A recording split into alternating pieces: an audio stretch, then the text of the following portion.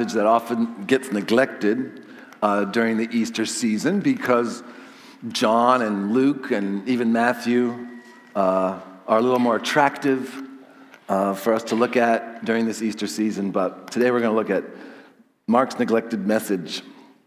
So let's listen to God's word. This beautiful story written so lovingly and carefully and filled with the power of the Holy Spirit. When the Sabbath was over, Mary Magdalene, Mary the mother of James, and Salome brought spices so they could go and anoint Jesus' dead body. Very early on, the first day of the week, just after sunrise, they came to the tomb. They were saying to each other, "Who's going to roll the stone away from the entrance for us?" When they looked up, they saw that the stone had been rolled away, and it was a very large stone. Going into the tomb, they saw a young man in a white robe seated on the right side, and they were startled. But he said to them, "Don't be alarmed. You're looking for Jesus of Nazareth, who was crucified. He has been raised. He isn't here. Look, here's the place where they laid him. Go tell his disciples, especially Peter, that he's going ahead of you into Galilee. You will see him there, just as he told you." Overcome with terror and dread, they fled from the tomb. They said nothing to anyone because they were afraid. Now, Mark 16 has been a problem passage for hundreds of years, at least from the 2nd century, because Mark's gospel doesn't seem to have any resolution. It just leaves us hanging with no satisfying ending. So most translations include a note about these verses. There are other verses following verse 8, but most translations let us know that these verses were not originally part of Mark's gospel. So something like what the NIV says, the earliest manuscripts and some other ancient witnesses do not have verses 9 through 20. So you have to understand, every time you pick up an English translation of the Bible, you can thank not only the translators who worked so hard to translate from the Hebrew and Greek, but you can also thank the researchers who put together the best texts after cataloging and comparing, and here's the fill in the blank, 5,800 manuscripts, and those are just the Greek manuscripts. So these people worked very hard to compare all these thousands of manuscripts so that we have virtually the same text as the original. And evidence shows that Mark's gospel ends at chapter 16, verse 8. But we want resolution. We don't like the way Mark leaves us hanging. Now, you know, composers of music, they know about resolution. Most songs have this resolution. They return to the root chord, and they don't leave us hanging. But there are some songs that don't resolve. When Olivia was a child, Olivia and Angel, we used to watch Sherry Lewis's public television show. And it used to go off the air with a song that went like this. Let me get my pitch. This is the song that doesn't end. It just goes on and on, my friend. Some people started singing it not knowing what it was, and they'll continue singing it forever just because this is the song that doesn't end. It just goes on and on, my friend. Some people started singing it. Well, now you've got it in your head, so you can just keep singing it. A song never resolves. It just keeps coming around again and again, to the annoyance of the parents who Sherry Lewis set up for this wonderful gift to the children. So Mark's gospel doesn't resolve. Jesus doesn't show up after his resurrection. And this happens even though we know that Mark knows that Jesus rose from the dead.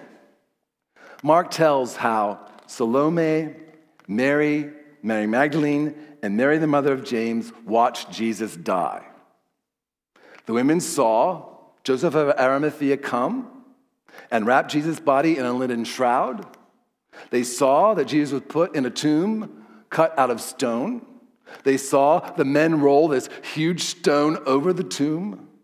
They saw Jesus' body was not fully prepared for burial, and that's why they brought spices early on Sunday morning. They wanted to complete the funeral. When the women got to Jesus' tomb, they were surprised to see that the stone was rolled away. This heavy stone was rolled away, and Jesus, his body, wasn't there. They were looking for a dead man, and he wasn't there. And a young man who was very much alive told the women, Jesus is alive. Jesus is alive. And Mark knew that Jesus had already told his followers that he told them 3 times that he would rise from the dead. And Mark knew that Jesus told his disciples before he died that he would meet them back in Galilee after his resurrection. And Mark knew that everything happened exactly the way Jesus said it would happen. So why doesn't Mark's gospel have an ending? Why does he leave us hanging? There are at least 4 reasons why Mark's gospel leaves us hanging. And these are, you can fill in the blanks. Mark wants to focus our attention on Jesus' death, which is the climax of the story. Mark wants to emphasize the fact that all Jesus' followers failed him. Mark wants to encourage people to trust Jesus by the power of the cross, not the resurrection, the cross. Mark wants to help a church that was afraid. So let's look at these reasons one at a time. Mark, his gospel doesn't have an ending because Mark wants to focus our attention on Jesus' death. That's the climax of his gospel. Looking at Mark 15 now, verses 33 to 39. From noon until 3 in the afternoon, the whole earth was dark. At 3, Jesus cried out with a loud shout, Eloi, Eloi, lama sabachthani, which means, my God, why have you left me? After hearing him, some standing there said, look, he's calling Elijah. Someone ran, filled a sponge with sour wine, and put it on a pole. He offered it to Jesus to drink, saying, let's see if Elijah will come and take him down. But Jesus let out a loud cry and died. The curtain of the sanctuary was torn in 2 from top to bottom. When the centurion who stood facing Jesus saw how he died, he said, this man was certainly God's son. Now, all the New Testament writers urge us to focus our attention on Jesus' death. Jesus' death gives us what we need. The resurrection happened to prove that Jesus' death accomplished everything that Jesus set out to do. You see, Jesus' death removes that barrier that is between God and humankind. Jesus' death, when he died, that thick curtain in the temple sanctuary was torn from top to bottom. That thick curtain that was hanging there in the Jerusalem temple, in the inner room of the sanctuary. The barrier was there. The barrier was there because our lives are polluted. Our lives are polluted with things like our human foolishness, our constant hostility, our stubbornness, our greed.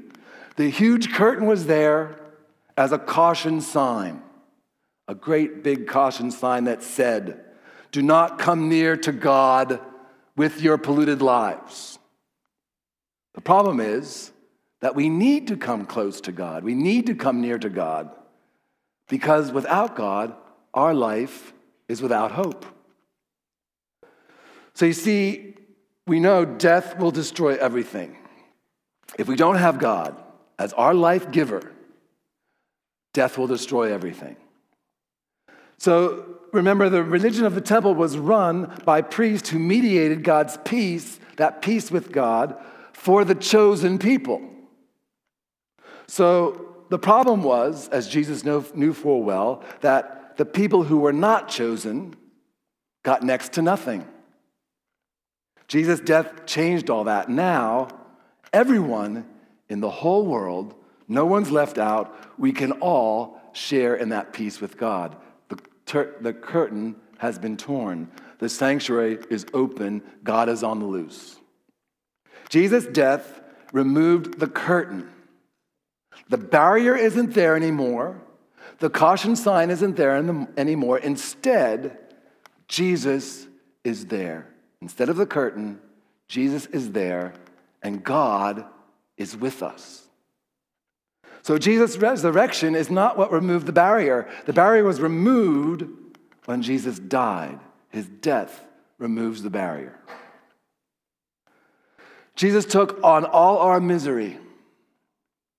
He gave himself over to our toxic hatred. So now he can give us his innocent. He takes our toxic hatred.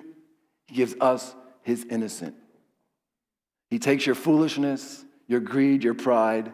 He gives you his innocence. You are clothed in what only Jesus can give, and only what Jesus has. So Mark didn't write an ending to his gospel because he wants us to keep coming back to the cross. Because the cross is the place where we find peace with God. The open tomb is not the way. The cross opens the way through the curtain so that we now have peace with God.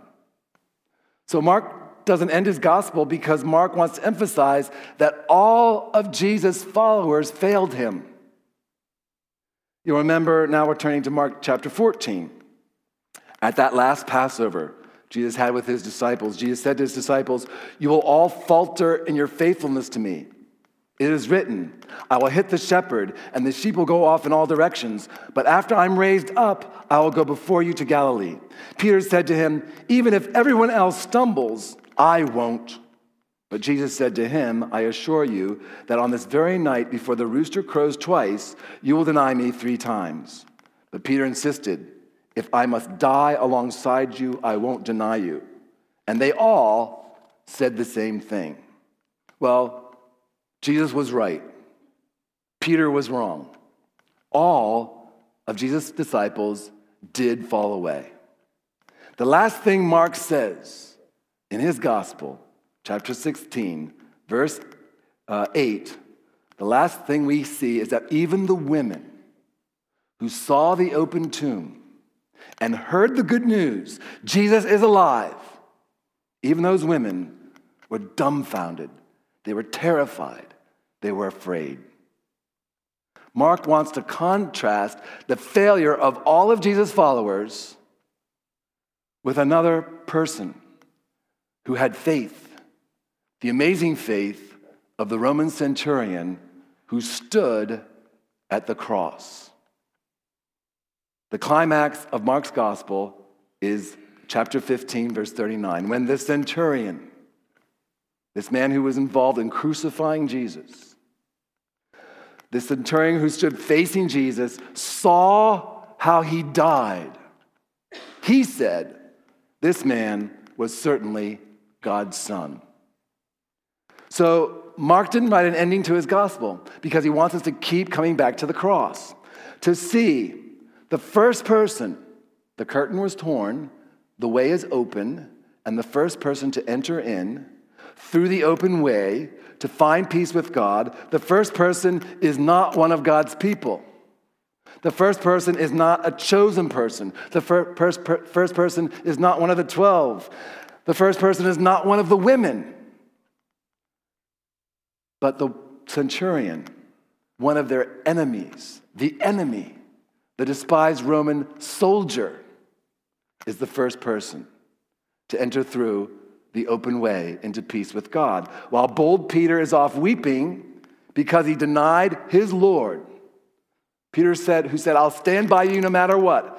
While he's off weeping, a Roman soldier who helped execute Jesus, he's standing by the cross, confessing Jesus to be God's son. The Roman soldier comes out of nowhere. As far as we know, he had not heard Jesus teach. As far as we know, he had not seen Jesus heal or force out demons. The thing this Roman soldier knows about Jesus, the thing that he saw, was the way Jesus died. He saw Jesus die. Mark wants you to know that you don't need to see Jesus risen from the dead in order to put your trust in him.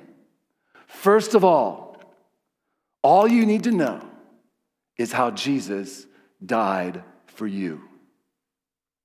The faith of the centurion, this centurion who saw Jesus die, his faith at this moment is greater than the faith of all those who had seen everything, including the open tomb. Mark didn't write an ending to his gospel because Mark wants to help a church. The church in his day, and probably the church in our day, a church that was and is afraid. Have you ever failed Jesus? So did all his first followers, every single one. Have you ever been afraid when people oppose your trust in Jesus? The same thing happened to all of Jesus' first followers, but Jesus didn't give up on them. Jesus didn't give up on the people who failed him. Mark's message isn't just for outsiders, like the Roman centurion. Mark's message is for the people who knew Jesus and still failed him. Mark's message is for people who know Jesus and still feel afraid. People who know Jesus and still can't speak up for him. The young man dressed in white waited at the open tomb to deliver this message. Tell my disciples, and especially Peter, that I will meet them in Galilee. Now, Jesus' followers knew what that meant. Jesus was saying, friends, we're going back to where we began. We're going to start over. We're going back to the beginning. I sent you out from Galilee. I'm going to send you out from Galilee again. I'm starting over, and not with different people, but I'm starting over with the same people. The same people who never understood me, the same people who failed me because you were afraid. There's no ending to the story of Jesus because his story is a story of new beginnings. This is the story that never ends. It just goes on and on, my friends. Some people started telling it, not knowing what it was, and they'll continue telling it forever just because this is the story that never ends. It just goes on and on, my friends. Some people started telling it, not knowing what it was, and they'll continue telling it forever. You can be part of the story. That's Mark's point. Actually, all the gospel writers do this. When a story leaves me hanging, when a story leaves you hanging, I'm longing to hear the rest of the story. Do you get that longing to hear the rest of the story? Your story is the rest of the story. Our story is the rest of the story.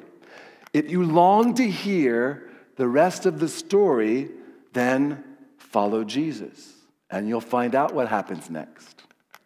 The rest of the story gets told as you follow Jesus. Why were the women afraid when the angel announced Jesus is alive? Because if Jesus is alive, if the tomb is empty, if the curtain is torn, we have no idea what's going to happen next. Anything could happen. And that's what we're ready for. Mark wants us to be ready for our lives to be transformed. Anything could happen. God can do anything with your life. So you become part of the story, and he looks at you in spite of how you might be afraid or how you might have failed. He looks at you and says, join me. Let's keep going back to Galilee. No matter how many times we have to start over, we will finish the story together. The story, well, we'll find out as we celebrate communion, even the great feast of the Lamb will never end. Let's pray together. Jesus, we come to you, and again, we're thankful for all the ways that you are with us in your word and among your people. And we come to bow before you. And Jesus, we're so grateful for your patience and your loving kindness. We're so grateful for the honesty of the biblical writers, that they were not afraid to tell the truth about their doubts and their failures. They were not afraid to be humble and raise up Jesus as the one who makes us and recreates us and makes us what God wants us to be. God, thank you for always having hope, always keeping alive the vision that we can be created and be recreated into your image and to represent you, to represent the Lord Jesus in this world today.